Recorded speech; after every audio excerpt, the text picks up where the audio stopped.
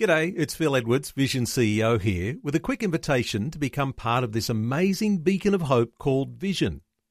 Together we can put our love into action to help people of all kinds build or rebuild their lives on the truth of God.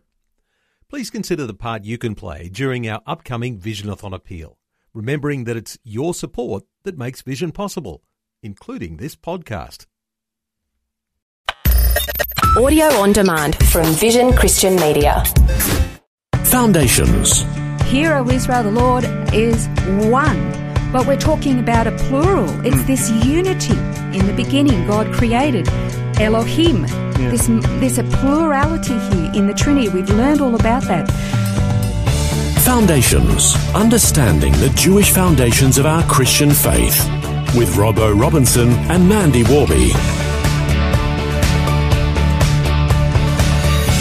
We've learned in previous programs about Shema and that Echad means one, but not only as a singular entity, but also as a unity. This program is going to look at Echad from the perspective of the relationship that God has or wants to have with his people. And also will be a precursor to further learning about God's relationship with Israel and Jesus' relationship with his church. You know, this little tiny word, Echad, is, I have been so stunned at just how deep and rich this one little word in Hebrew, Echad. It's so far-reaching. There's so much in this particular little word. I want to start off in particular by looking at a couple of verses from the Song of Solomon. Actually, you know, it's probably one of the least read or studied books in the Bible by most Gentiles in particular.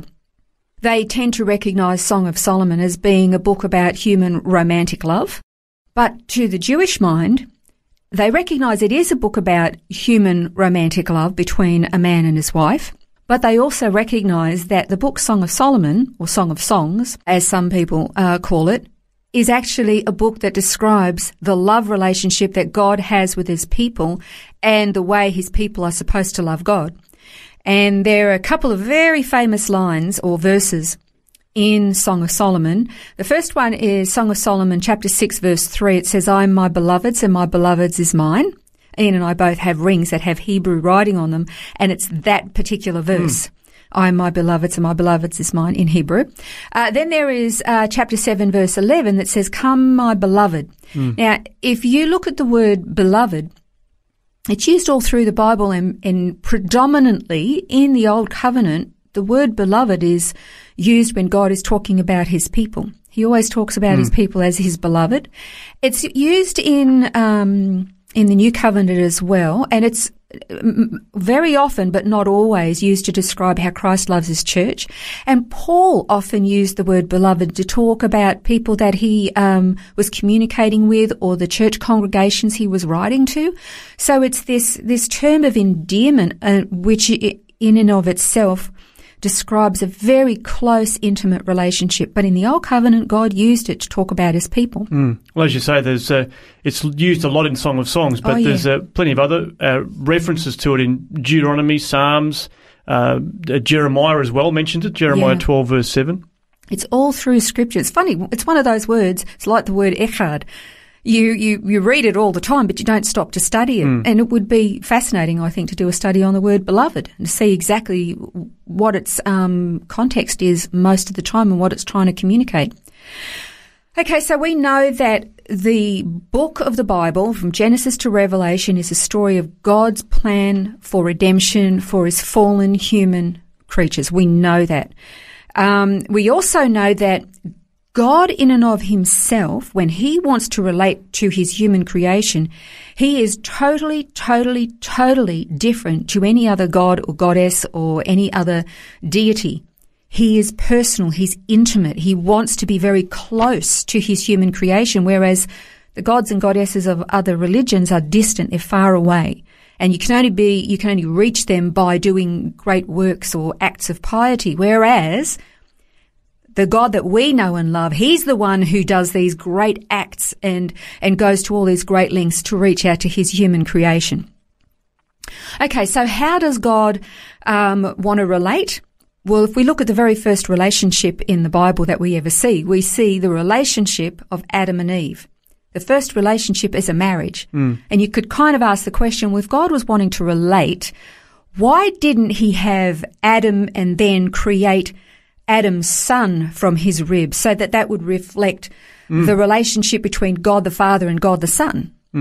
I mean, that kind of would make sense, but why did it have to be the relationship between one man and one woman? Why a marriage relationship? Well, I guess we've spoken in previous programs about the law of first mention, and this is where something's mentioned, like literally Genesis chapter 1, it's a married couple. Absolutely. So that in itself is so important. We look at this very first relationship. You have a look through all the prophetic books as well, and it's in Ezekiel and Jeremiah, the whole book of Hosea, where God calls his people Israel his wife. And he himself refers to himself as Israel's husband. So he is even using this marriage analogy to describe his relationship with his chosen people. And over the coming programs, probably there'll be about a dozen programs around about, we're going to be looking at the relationship between God and man, and in particular, the relationship of a husband and wife, because this is the picture that God has given us. Okay, so we're going to learn about the kind of relationship that God wanted to have with his people. And we're also going to see these parallels, which literally run parallel about Christ's relationship with his church. And that's all in upcoming programs. But we have to get a real handle on Echad, one. Again, we've talked about this before, but I want to start with Shema. Remember how we learned about Shema in the beginning of Foundations? And we learned that Shema is, when we're talking about one, we're talking about a unity, as you said before. Okay, but let's jump back to Genesis. Genesis chapter 2 verse 24 says, "For this reason a man shall leave his father and his mother and be joined to his wife, and the two shall become Echad, one flesh." But hang on a second, we've got two people here. That's right. But they're one flesh.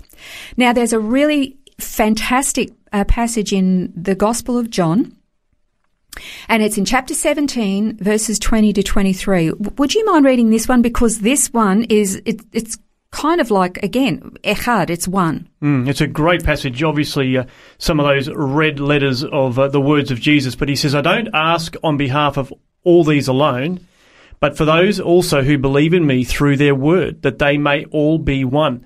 Even as you, Father, are in me and I in you, that they also may be in us, so that the world may believe that you sent me. The glory which you've given me, I have given to them, that they may be one, just as we are one.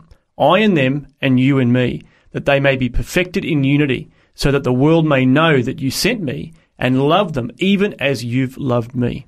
Now, all the way through that, you're talking about numerous entities here. You're talking about Jesus, the disciples, you're talking about God, all the future disciples that have yet to come into faith. And he's saying, we're one. He's even talking about this unity that he has with his Father. That they may be one, just as we are one. If you go back to Shema, Shema Israel, Adonai Eloheinu, Adonai Echad. Baruch Shem Kevod Malchuto Leolam Va'ed. Hear, O Israel, the Lord is one. But we're talking about a plural. It's this unity. In the beginning, God created Elohim. This unity, there's a plurality here in the Trinity. We've learned all about that. Okay, so we're getting this image of one, but this one being a plural. We mentioned before, you can have, one nation is, Australia is one nation, but it's made up of about 25 million people. But we're one nation. And then, of course, Paul talked about the Jew and the Gentile. We've covered this before, but this is a really good basic foundation for the upcoming programs. Okay, so again, Ephesians chapter 2, verses 14 to 16. Again, a great example of unity, this Echad. Yeah, well, Paul says, "For he himself is our peace, who made both groups into one and broke down the barrier of the dividing wall by abolishing in the flesh the enmity, which is the law of commandments contained in ordinances, so that in himself he might make the two into one new man, thus establishing peace, and might reconcile them both in one body to God through the cross, by it having put to death the enmity." Okay, so we don't need to go back again about, covenants and the Mosaic law being conditional and broken. We learned just recently about the reason the law was given, so we'd know that we were sinners, that we'd know how sinful and reprobate we were. So God gives his Jewish people the law. They discover that they're sinners and they need this sacrificial atoning. And then all of a sudden it opens up to the Gentile world. They suddenly discover they're sinners as well, recognize they now need the atoning work of Christ. And this brings the two. This enmity was the law. Now the two become one flesh because of Christ.